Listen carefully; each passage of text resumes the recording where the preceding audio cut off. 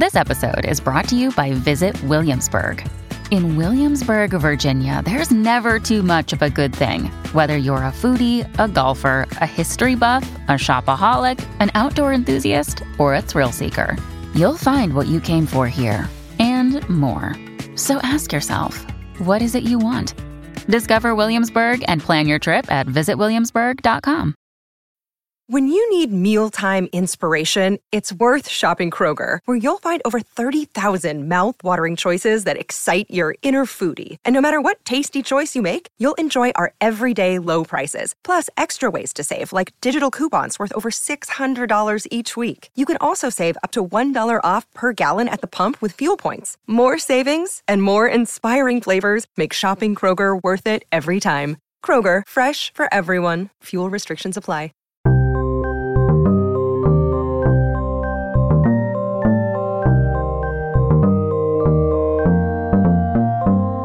Hello and welcome to Season 4 of Origin Story. In each episode, we take a word, idea or figure from history, explain its origins and talk about how it influences political discourse today.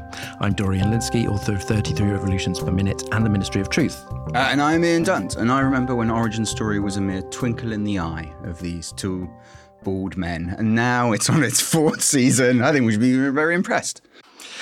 Ian, we closed Season 3 with our first living subject, Elon Musk, and we're opening Season 4 with our second, Jordan B. Peterson, Canadian psychologist, guru, best-selling author, disciplinarian, controversy magnet, etc. Why? I don't know, man. This was your idea. You explained to me why I've just spent weeks of my life reading this. Was it my idea? Yeah, this was totally you. Okay, right. Okay, so here we go. Right, so in January 2018, right, I'm quite obsessed with him, and I'll explain why later. In January 2018, when Peterson published his second book, 12 Rules for Life, he was described by David Brooks in the New York Times as the most influential public intellectual in the Western world right now. And at the time, I thought, that's crazy. But then I saw a claim recently where he was the first celebrity public intellectual since Noam Chomsky. And then I was like, well, is he? Like, this book sold between 4 and 5 million copies in English alone. So who are you going to say? You're going to say Slavoj Zizek, Dawkins, Naomi Klein. Like, he's probably, in terms of sales, 4.5 million followers on Twitter and so on. Like, in terms of sort of scope and influence, then, yeah, like maybe he is. And if we're talking whether we like that or not. And he seems like somebody that is so present, and yet he's so weird. His story is so strange. His ideas are strange, and they resonate massively, right? So we're talking, we're sort of talking about ideas. Why do ideas sort of catch on? And to me, I thought, okay, well, he's perhaps the Ayn Rand. One day, he doesn't write novels. Obviously, he does it in nonfiction form.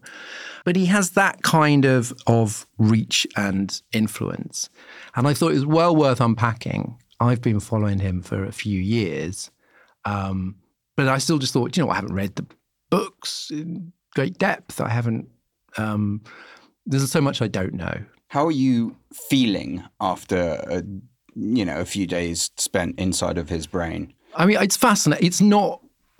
It's not boring, right? Mm-hmm. Yeah. I mean, that's true. I mean, some of it is boring because his books are all like twice as long as they need to be. Yeah. I mean, arguably, you could probably do it in a third of the length. Yeah. If you would just stop repeating and making the same point over and over and over again. Yeah. When someone says, 12 rules for life, you're going to go, right, you got a rule, then you explain it and goes, oh, no. The digressions. Well, not just that. It's almost like he just won't use one sentence when 20 would suffice. So just these sort of short, sharp sentences that just go on and on. They're not really saying anything. And they've got this kind of sort of pomposity, almost this sort of self-importance to them, as if you get a real sense of like there's a big lectern above you, and here he is pontificating. Well, I mean, there's one thing I found very interesting about people in his space is that it runs totally counter to this idea that what people want is concision. Like we worry, right? We go, if we're running long on a podcast, we go, oh, maybe this should be a two-parter, right? Because people don't want to, they want an hour and a half podcast. He just goes on. And on and on and on and on. And there's a funny anecdote in one of the profiles of him doing one of his very long lectures.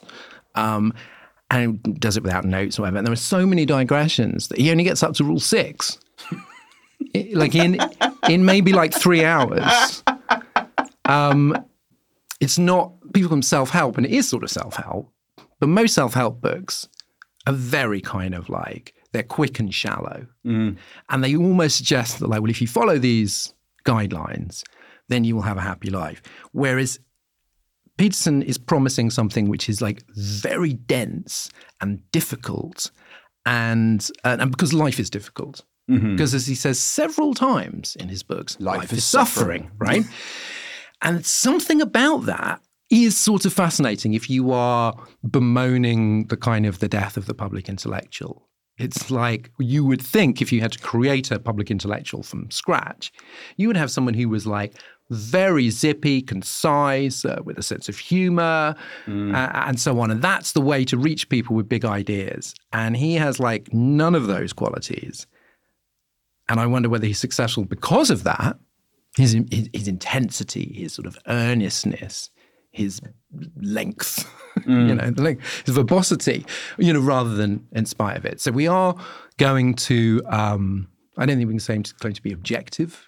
I think we are interested in why he appeals.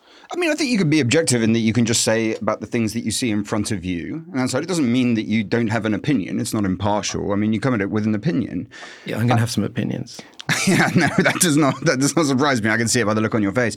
I mean, I sort of feel it's a strange story, really. I mean, for a start, it's the story of someone who is doing terribly well while being, I think, very demonstrably terribly unwell. And you can see it in his life story and what happens to him. But you also see it in the text. Oh, yeah. Like almost as soon as you open that book up, you're like, this is not the product of someone who's doing okay. Like this is someone who feels like they're really clinging on to any sense of positivity or meaning in life, or just, you almost get the sense of him of like, there's just a void, and the void is directly behind him. And every moment he's trying to construct bits of road so he can get away from it. He feels like a desperate man hanging on the very edge. And then there's this other part, which I think it's this really strange sort of almost mirror image. It's like his actual intellectual contribution in the end, I think, is minimal, bordering on the non-existent. But the lesson to be learned from him by specifically progressives in the center left is, I think, deeply profound. Oh. Like it's really important, not so much in the content, but in the reaction to him. Sure. There is something about men and boys, especially in the current world and really the sort of neoliberal world from the 70s onwards, that he speaks to, and that the fact that people are so open to it indicates that something really important is happening there. And so I think it's got those two things going on at the same time. Well, here's a phenomenon. Phenomena are always interesting, whether it is a record or a novel or a movie or a nonfiction book. It's like something has happened here. Yes. To make this as big as it is. What is it? Now, obviously, we can't cite the OED this time. No. He's spawned no words. But I do have a disclosure to make up top. He has spawned no words is a fantastic sentence, by the way. I mean, no have we, so it's not a criticism.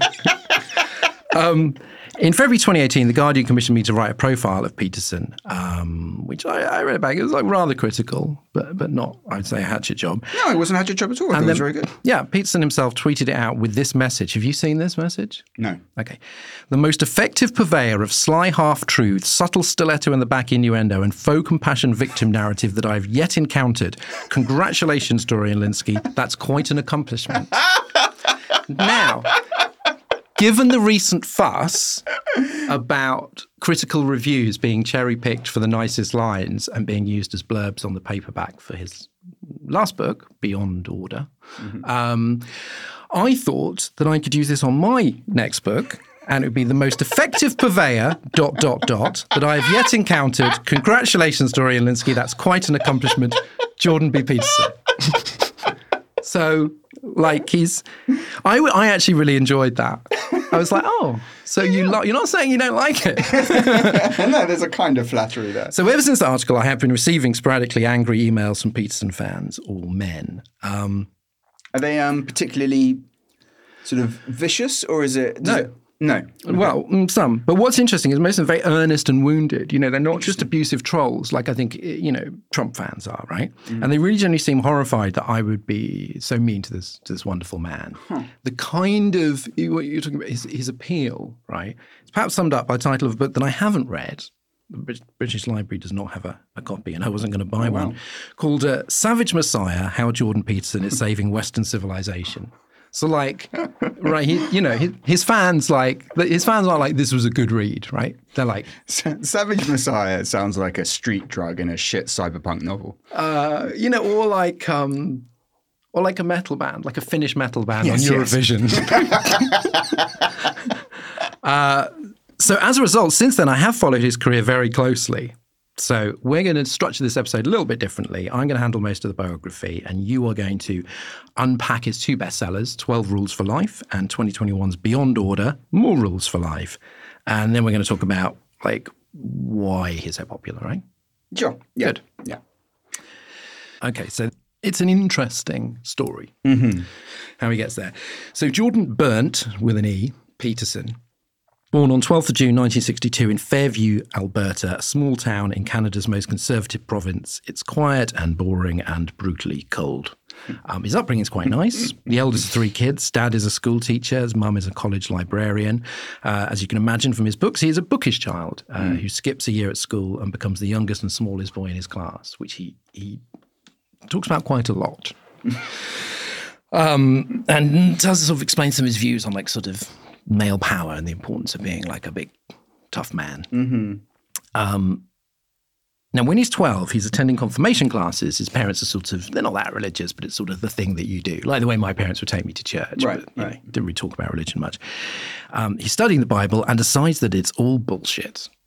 He writes in Maps for Meaning, his first book from 1999, the best bit of which is the kind of prologue, where there's a lot of autobiography. He goes, religion was for the ignorant, weak, and superstitious. I stopped attending church and joined the modern world. I turned in consequence to dreams of political utopia and personal power. Oh, wow, Jesus Christ. Which is, I also thought that religion was bullshit. I don't think I did turn to that. Well, so you say. So this podcast is my path to political utopia and personal power, playing the long game.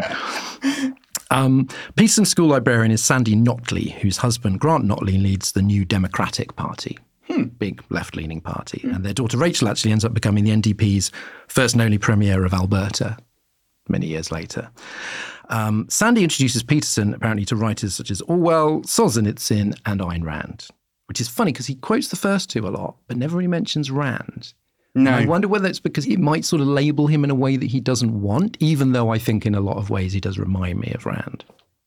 I don't think he would survive that comparison for very long, because for all of her flaws, well, then to be honest, that's the case for all three of the people you've just mentioned. Right. There's a point where Orwell comes up in one of those books, and you're like, oh, for heaven's sake, don't do that. Don't quote. You've got a very rambling, vague book here, and if you just start quoting from someone who was extremely precise in their argument and concise in their language, it just makes you look even worse than you do in the first place. So it's sort of thing, stay away from those names as much as possible, really.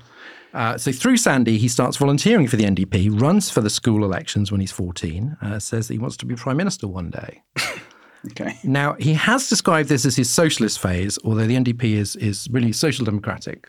Like Canadian listeners may correct me on this, but sort of, as socialist as the Labour Party. Right. Broadly. It's not like he joined the socialist workers or something. No, we're going to come on to this in a moment, aren't we? But the thing is, he doesn't actually know what any of these words mean. No, he does not.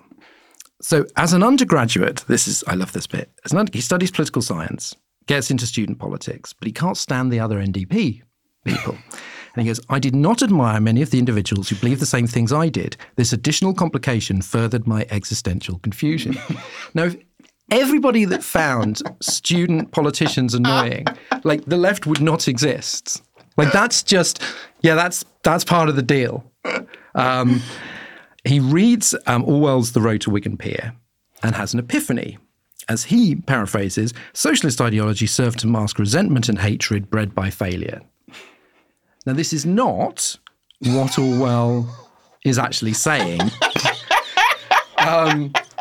And this is what really first alerted me back in 2018 to the fact that maybe he wasn't legit. Because Orwell thought socialism was essential, but that many socialists were unappealing advocates. And it was really important to have a better version of socialism if you wanted, the masses to get on board and remain a socialist the rest of his life, but his kind of socialist. So he was not saying they were all bitter losers.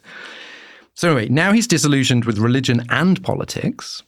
So he decides psychology could be the answer because he wants to know most of all, and this is a completely valid thing to want to know, why people believe what they believe, especially those beliefs that lead to evil acts, right? Now, he seems to think nobody has thought about this before. So he goes, I think in 12 Rules, just exactly what happened in the 20th century anyway, he asks, meaning totalitarianism. No one had answered those questions as far as I could tell. Oh, wow. Like Descartes, I was plagued with doubt. Which is, I'm often plagued with doubt, but I don't think I'm Descartes. It's again, do you really want to use that name in any way, shape or form? Yeah. So anyway, regular listeners to this podcast will know from the nuclear war episodes that in 1983 and 1984, when Peterson was in his early 20s and studying psychology, was sort of the peak of nuclear angst. Everybody was worried about war. Nobody, perhaps more worried than Jordan B. Peterson, who became very depressed, suicidal to some extent, and plagued by apocalyptic nightmares about Fairview, Alberta, in radioactive ruins. He writes, I thought about the suicidal and murderous preparation of that war every minute of every day from the moment I woke up until the second I went to bed. But then he also says that he had nightmares. So even after he went to bed, he was thinking about it. It's pretty much 24/7 nuclear holocaust for Jordan B. Do you believe that? No, of course he didn't think about it every minute of every day. He was obviously unhealthily obsessed with it. Like what I found interesting, if you bring out Rand and Solzhenitsyn, right? Rand, regular listeners will know, fled Soviet Russia. Her family were kind of ruined by communism. She had a real reason to kind of, to hate them. Solzhenitsyn was in the Gulag. A lot of the people who are so deeply obsessed with totalitarianism and, that sort of manifestation of evil, if you want to put it that way, had a real reason for it. He seems to have sort of latched onto it. It was totally legitimate to be worried about nuclear war, but it seems to have led him into this path of immersing himself in, the worst stuff. Like in one of his books, he says he had a patient, because he was a clinical psychologist for a long time, he was really worried about something. He wanted her to get some perspective. And so he makes her read a book about the rape of Nanking. You know what I mean? It's really like doom reading, read about the worst shit in the world. Now, he becomes obsessed with Solzhenitsyn's line that the line between good and evil runs through every human heart, including his own. So he's very interested in his own capacity for being a wrong-un. An alarming confession about his college years. At some point during the lecture, I would unfailingly feel the urge to stab the point of my pen into the neck of the person in front of me. What the fuck? I don't know. I love the way that's just trotted out as an aside. Right. Oh, by the way. Yeah. I don't know if this is meant to be relatable. He thinks this is relatable. I don't know. I might have thought of flicking their ears. Much later, he told the Toronto Star, and I don't know when the period he's describing here, but he went, I've spent some time thinking about some very dark things, and I thought for a good while about what I would do if I was a terrorist. There are so many things you could do that would be so destructive. Now you're like, you don't need to give any examples, Jordan. But he does. I thought, take a tanker of gasoline and fill the sewers with it. It would be easy. One match. What? And again, not content with his kind of pen point reign of terror, he's looking planning terrorist outrages. So he brings all this up in a kind of well, look, everybody should be aware of the capacity for violence and evil in their own heart. But he's weirdly precise. Yes. Plus, it doesn't help me become more aware of the capacity for evil in my own heart if you start saying things that I have never thought or would never think in my whole life. Like, I'm going to stab that bloke in the neck with a pen. But it's weird because it reminded me a little bit in the early bits of 1984. Winston Smith is fantasizing about some really dark, violent actions. Yes. Caving in his first wife's head with a rock. And my interpretation of that was we were meant to be thinking, like Winston doesn't realize, Winston's going, you know how it is, guys. And, you know, we're meant to be thinking, wow, you've really been fucked up by the system in which you live. And so here, there is this sense of like, if this was a fictional character, you would see what the author was doing. Yes. Yeah. But it's him. And that's the closest you got to George Orwell, Mr. Peterson. That's great. You're Winston Smith with a rock.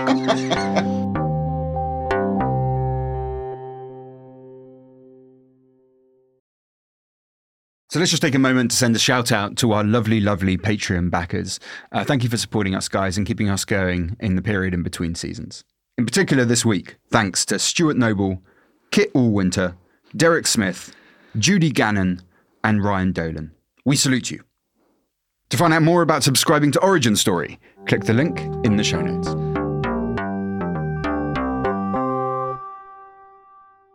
So he gets another BA in psychology, then a PhD in clinical psychology from McGill University in Montreal in 91. In 1989, he marries his childhood friend / sweetheart, Tammy Roberts. In 1993, they have a daughter, Michaela, named after Mikhail Gorbachev, of course. Wow. He also starts collecting vast amounts of Soviet propaganda to hang on his walls as a daily reminder of the horrors of communism. Although he does quite like the art. He's quite interesting on that. Yeah, he does like the art, but also even, you know, would you really just cover your entire house in huge paintings of a thing to remind yourself of the horror of it? Like, I feel like I'm not a big fan of Soviet communism, you know, but I feel like I can keep that in my head without covering the entirety of my flat with pictures of Lenin. Well, the idea is sort of just like, you know, you have to read Mein Kampf to understand the evils of Nazism. It's like, you don't have to read it. I also wouldn't want to go to someone's house and they've got paintings of Hitler everywhere. And it's like to remind myself about the evils of fascism and be like, well, that's fine, mate, but I'm going to go somewhere else. Yeah, now. So it's odd, but he's actually weirdly interesting on like, you know, what he perceives as the tussle between the artistic impulse and the propagandic impulse. And so he sort of does like this stuff. He's not just holding it up and going like a painting of Hitler. It's not like that. It's a bit more complicated. But it still seems a bit... It's unusual. Yeah. It's eccentric. From 92 to 98, he teaches psychology at Harvard, then moves to the University of Toronto, where he publishes his first book, Maps of Meaning, The Architecture of Belief, in 1999. Which you have read. I managed to dodge this one, and I sort of know that this first one, I mean, it took him years and years, right? And it's this big... He started writing in 85. Right, okay. I mean, that's supposed to be the complete sort of description and formulation of his theory. Yeah. Is it? Okay, so when I say Reddit, in Martin Amos's The Information, there's an experimental novel so difficult that nobody can get past the first few pages without experiencing like a mysterious ailment. And that's a bit how I felt. It's like, it's super long. It's sort of diffuse and repetitive, which is part of his style. Yeah, Only this seems like twice as long. Doesn't appear to have been edited at all.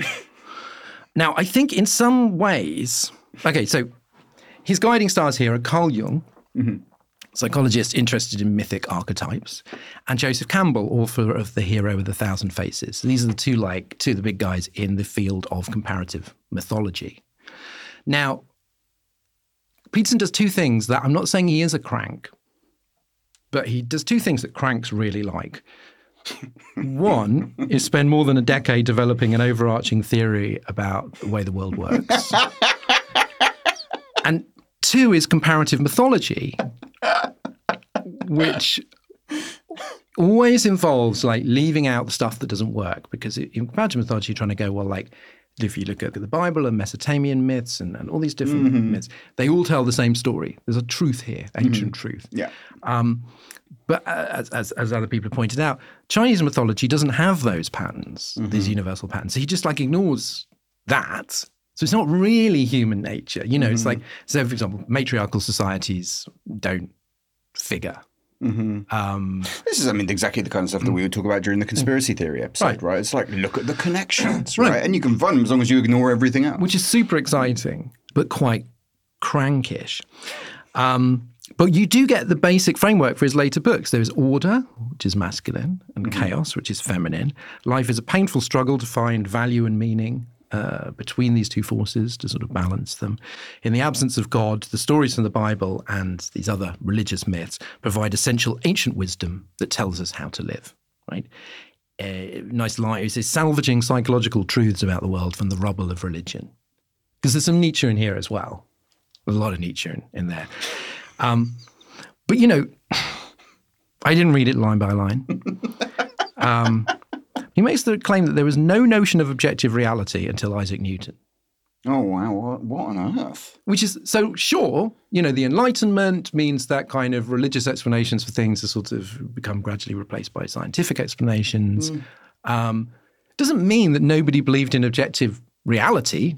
Like Hippocrates, developing medicine, was observing things and trying to develop medicine on a kind of pragmatic, we came across this in the atheist episode.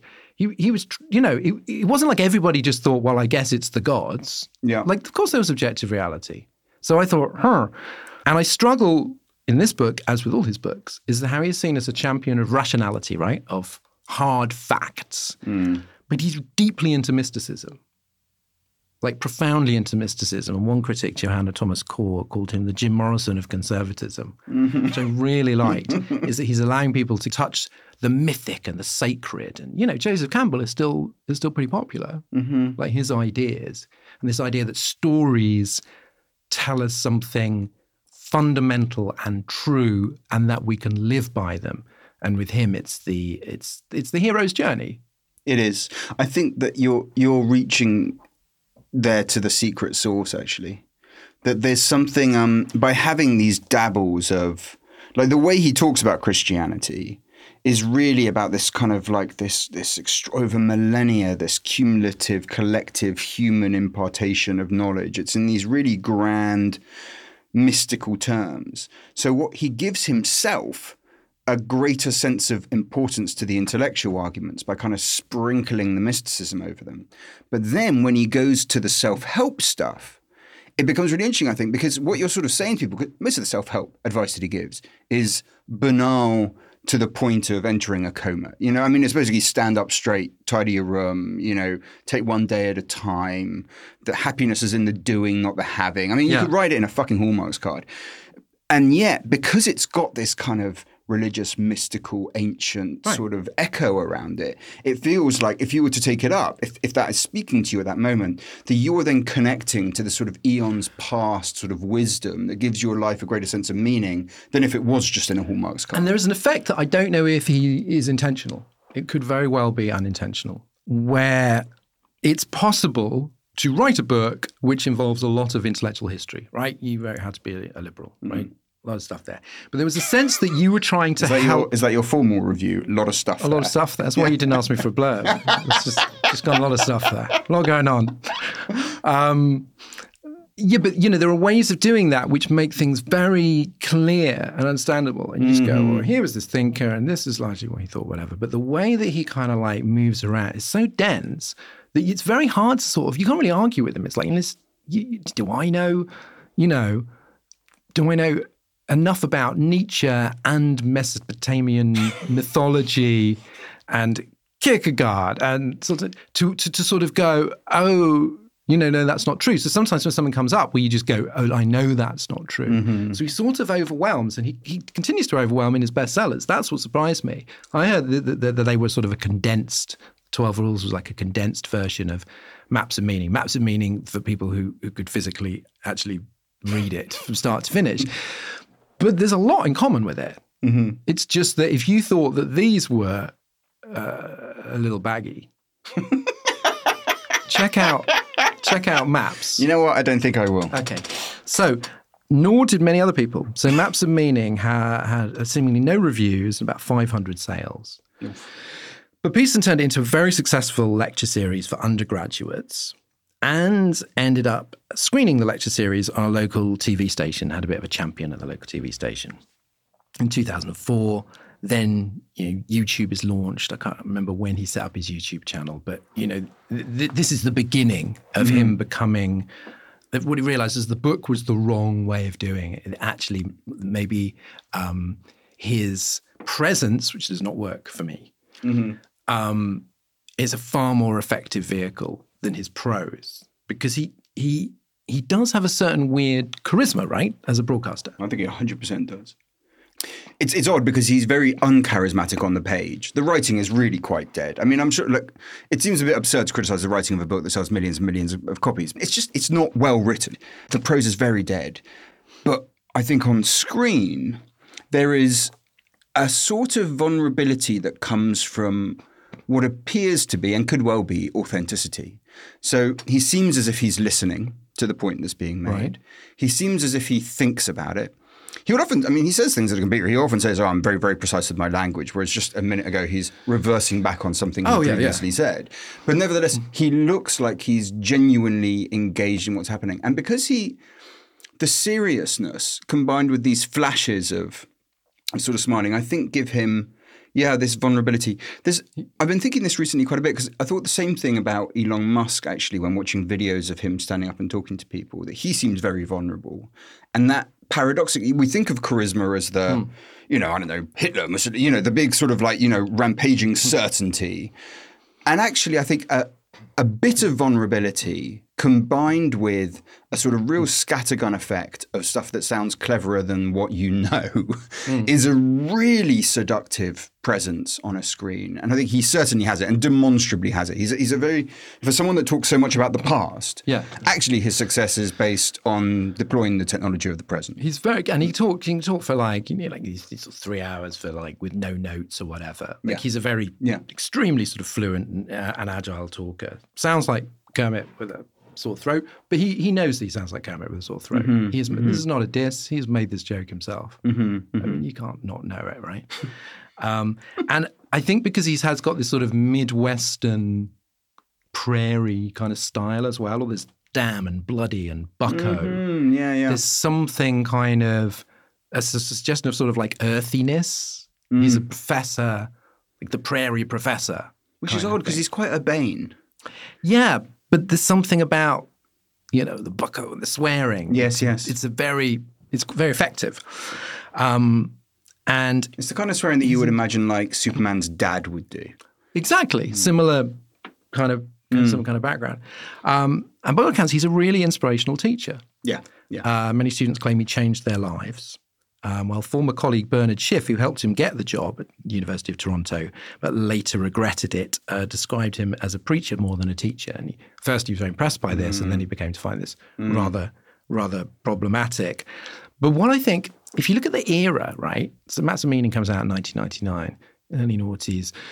He's taken off. And I wonder whether his intense sort of seriousness, and like I said, this kind of real intellectual nutrition that he appears to be offering is just really appealing to people. They're just I need to know. And you're talking about after 9/11 as well. And maybe there's just people that are we've had this period where maybe we haven't had enough of this. Yeah.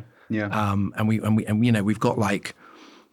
got some big questions. He seems to be asking big questions and giving you big answers. Builds a following on YouTube, launches a self-help program called the Self-Authoring Suite. Which, again, is very Ayn Rand. Yes, exactly. I think we decided that he's not a grifter, but he's very entrepreneurial. Yeah. I don't think he's a grifter. I mean, because he means it, right? Suggests that he doesn't mean it and doesn't believe in it. And I think that he does. He just, see, why make money out of the things that you believe? He's practicing clinical psychologist, working with patients. I don't know, because I haven't actually read independent reporting. If people are talking to him, how was he? Yeah. But from his own books, you'd think he was amazing.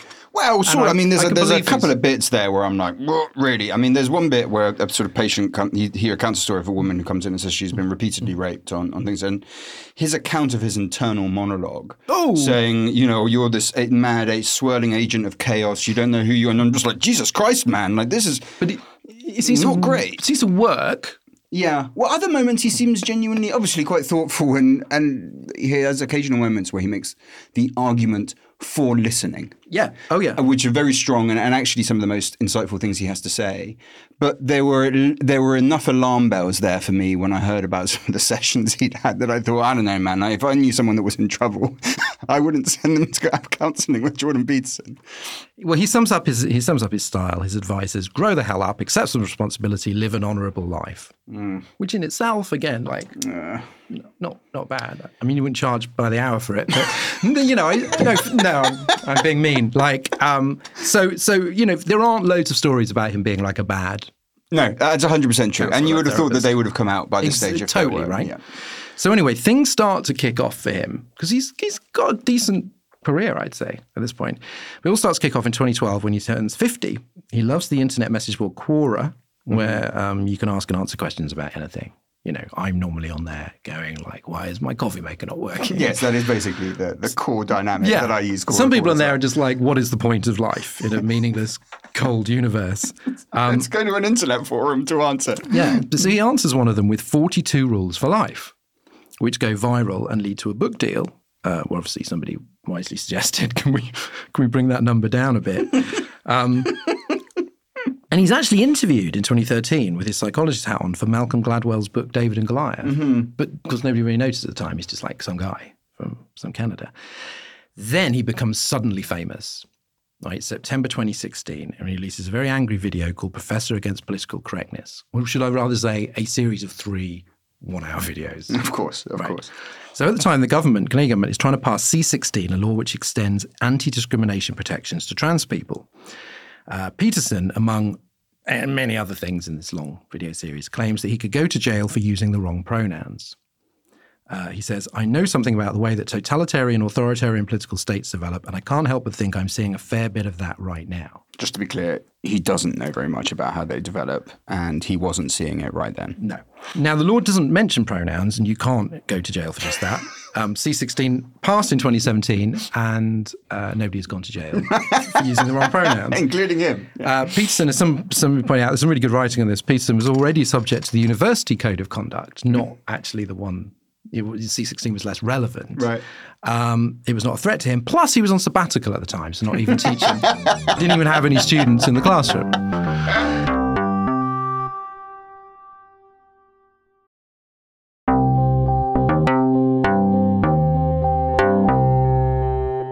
So the real issue here seems to be that he doesn't believe in gender identity, and he refuses on principle to go along with ideas he doesn't believe in. So listen to the way this builds, right? It's like a piece of music. I don't recognize another person's right to determine what pronouns I use to address them. I think they're connected to an underground apparatus of radical left political motivations. I think uttering those words makes me a tool of those motivations, and I'm going to try and be a tool of my own motivations as clearly as I can articulate them and not the mouthpiece of some murderous ideology. Oh, fucking hell. It really escalated very quickly. So you've got from like anti-discrimination law to murderous ideology, by which presumably he means like Marxism, which I don't think says anything about trans people. Marx didn't really have any particular views on that. No. I don't think there wasn't like a critique of the trans. Yeah. It wasn't like, it wasn't on the cover of Capital, Karl Marx, pronouns, he, him. Like, not a concern. It's a long book, so he had room to mention it if he'd wanted to. He did. The thing is, everything leads to the Gulag with Peterson.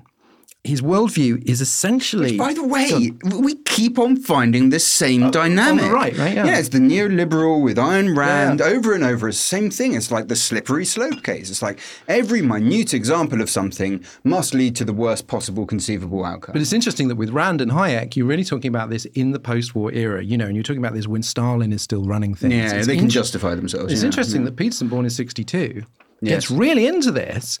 And he's almost like, I wish I could have been intellectual in 1948. Do you know what I mean? Helping to found neoliberalism, neoconservatism, whatever. He's not an ex-Trotskyite, but he's an ex-Social Democrat. So he'd have been great. Really fitted right in. But he's sort of conspiratorial. We'll get more into his ideas on how the left works later. He's conspiratorial and like apocalyptic, essentially. So in this article, it's a very interesting article where Bernard Schiff, his former colleague, who's clearly like, I've helped spawn a monster here, right? It's a little maybe overheated, but he says that he rang Peterson up after this controversy, the C-16 controversy, and was like, what's going on?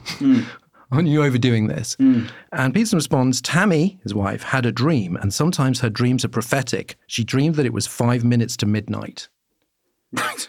Okay. So it used to be nuclear war, and now it's like pronouns and the whole radical Marxist apparatus behind them, right? That's going to bring about the end of the world.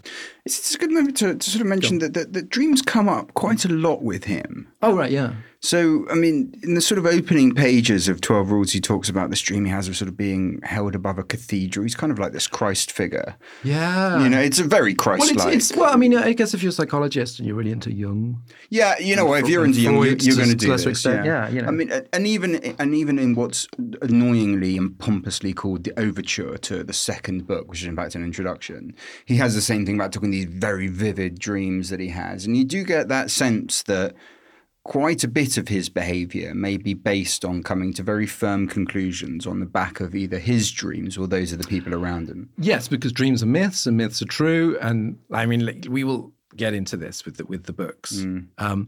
So there's a real backlash, serious backlash. And the protests are pretty fierce. Yeah. Right. And as always is the case here, is you just think maybe if the protests hadn't been quite so fierce, he wouldn't have become sort of more radical, and who knows.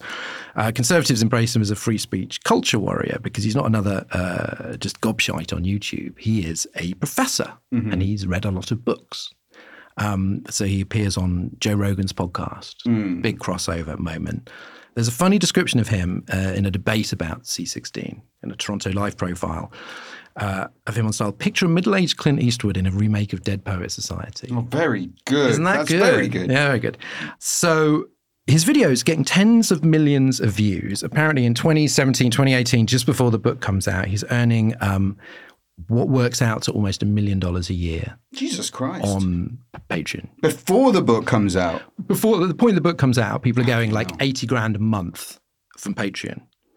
I just want you to hear this, Patreon subscribers. This is the kind of level that we expect for, really reasonable, isn't the world nuanced commentary rather than us screaming our minds off about laws that don't exist. But it's kind of interesting that this is what makes him so famous. You know, it's another role. And I did wonder, can you be an academic and a psychologist and a self-help guy and a culture warrior without those roles kind of clashing? The trouble surely is the last part. Because to have any kind of genuine assessment of culture war, as hopefully we did in that culture war episode, is to engage in a degree of complexity about different sort of levels of material wealth, different ideas, sort of different religious outlooks, different racial histories, and to try and grapple with them honestly in terms of the data, but also in terms of the values that people hold. If it's just, I plant my flag here and do the fight, it's really hard to see, whether you're in the US or Canada or the UK or anywhere else, it's really hard to see how you would maintain any kind of academic rigor to that position, because it is not really a valid intellectual position to hold. No, I mean, and this is why, of course, the book was so controversial when it came out. Now, there's one more incident to tuck into, which coincides. I think this was January or maybe early February 2018. Sits for a notorious half-hour interview with Kathy Newman on Channel 4 News, which has now been seen 45 million times. My God, man. So that must be the most viewed interview in Channel 4 News history. I would imagine it is. And that's why The Guardian asked me to write about him. That's why he became famous in the UK. Did you see that interview at the time? Or did you watch it? I didn't watch all of it at the time. I saw little clips. I remembered hearing from you, actually, as we were recording Romaniacs, I think once, of you saying, actually, this guy's a little bit different, kind of potentially more dangerous on that wing of things, because he's a bit more unusual. He's got a bit more of a brain, needs watching. And I remember in the wake of that interview at sort of public events, I found that people started asking me about him. 2 or 3 times, weirdly enough, always women actually would sort of put down and go like, are you keeping up on that stuff? What do you think about it? And often with quite a positive bent. And, the kind of events that I do, it's typically a bunch of quite liberal centrist people, frankly, Interesting. So his name started to come up. So you could really tell that the interview was a moment. I hadn't watched it all the way through until doing the research for this. Okay, because she does blow it. She starts off okay. But I think what she does is makes a sort of a series of mistakes. Yes. Paraphrasing his thoughts back to him, but actually getting them wrong. And then when that sort of doesn't work, just going, aren't you really divisive? Because it's something very specific about the gender pay gap. And then it turns out to be, and then she just goes, well, aren't you just terrible? And then there's a bit where she just literally falls silent, which is the interviewer's nightmare. And he goes, ha, gotcha. Yeah, that's more of your down-at-home charm, isn't it? But what is also weird is he's 2 things that he is not anymore if you watch him on video. He's unflappable and he smiles. Yes. He's like humorous. He's actually quite relaxed. He's quite relaxed. He's like, and I thought at that time, that's why I think I got, maybe I didn't understand in the piece. I didn't understand like how angry he is. Because he just comes over as like calm, rational, normal. I didn't get his eccentricity from that. I didn't get his anger from that. Quite data-driven. Yeah. Just, well, the studies show, blah, blah, blah, blah. It's a brilliant performance. And yet, if you look at him now, talking straight to camera, sort of moist-eyed, threatening to thump people, you're like, well, if he'd come across like that with Kathy Newman, she would have just gone, well, look at this guy. I feel bad for her because, the thing is, like, I've had loads of shit moments on TV. Well, arguably every time I've been on TV, it's been a shit moment. But, like, you loads of the time you do, it's a bad day, the words aren't coming to you, you're a bit distracted, and then suddenly you're presented with the stuff that you're not quite on top of. And then the idea that one of those moments would then be viewed, dozens of millions of times and endlessly analysed, you just be like, no shit, because she's very, very good at her job. That's what she's famous for in the rest of the world. I bet, yeah. Helen Lewis did an interview with GQ, and they decided they were going to put some of it online in video form, as well as the print version. And she wrote recently that had been seen 25 million times. What I find interesting, look, the problem with Newman's sort of approach is it definitely has that kind of hectoring, progressive tone to it. It has very much a sort of you can't say that kind of attitude to it. In the tone and I think in the questions, which really plays in. They want you to, they're dying for you to be that person, to be that caricature of a progressive, I think. Yeah. And I think she falls into it.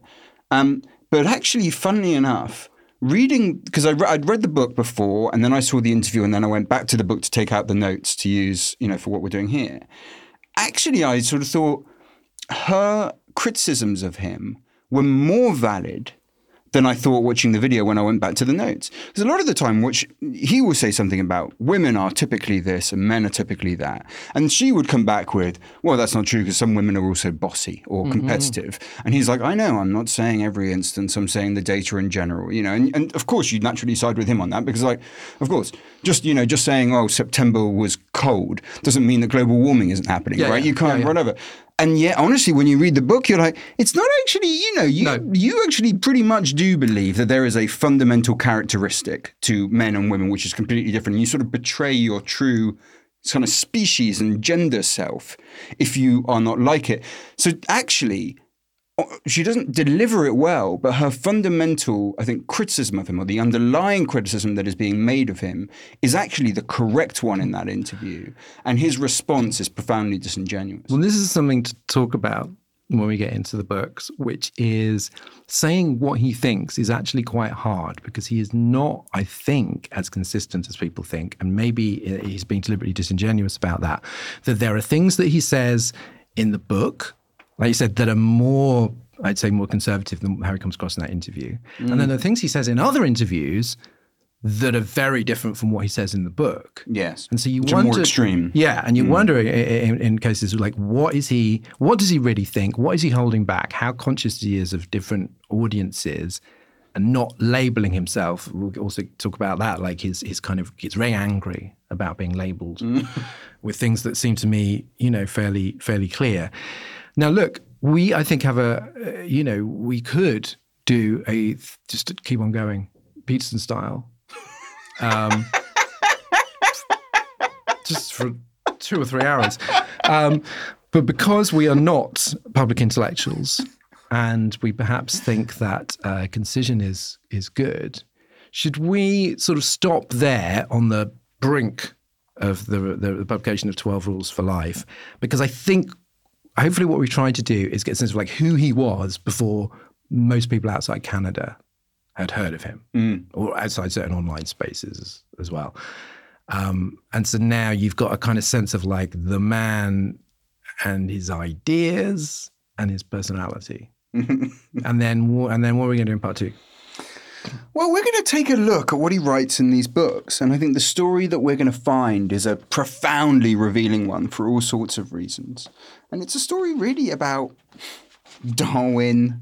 It's about the kind of tyranny of creating binaries and then just trying to define the entirety of human experience through them. Yeah. And then it's about a kind of psychological breakdown that happens in himself and in other people if you start saying that you as an X, in this case man, must be the following things, and how that comes crushing up against the reality of what it is to live a normal life. So it is a tragedy told in 4 parts. It's a wild ride. Yes, exactly. It's a wild, wild ride. Wild ride. You wouldn't approve of wild rides, right? Because you haven't grounded yourself in order. But nevertheless, we are not bound by his rules. Have fun, but not too much fun would be his advice, I think. So we will see you next time. Thank you so much for listening. It's great to be back. You can see all our sources in the show notes and give us feedback via Patreon or at Origin Storycast on the platform I insist on calling Twitter. Patrons, part 2 of the Jordan Peterson podcast is already in your inbox right now. If you also would like to become a patron and get these episodes 1 week early, you can sign up online and you'll get lots of gifts and goodies for doing so.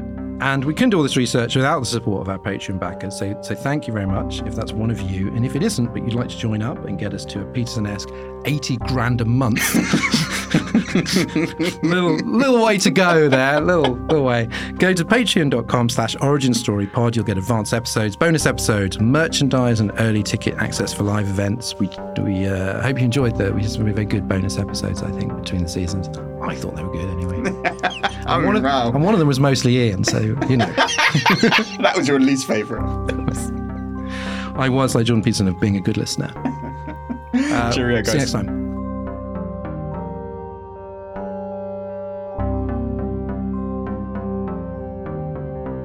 Origin Story Season 4 is written and presented by Ian Dunt and Dorian Linsky. The lead producer is Anne-Marie Luff, and the audio producer was me, Simon Williams. The group editor is Andrew Harrison. Music is by Jade Bailey, and art direction is by James Parrott and Misha Welsh. Origin Story is a Podmasters production.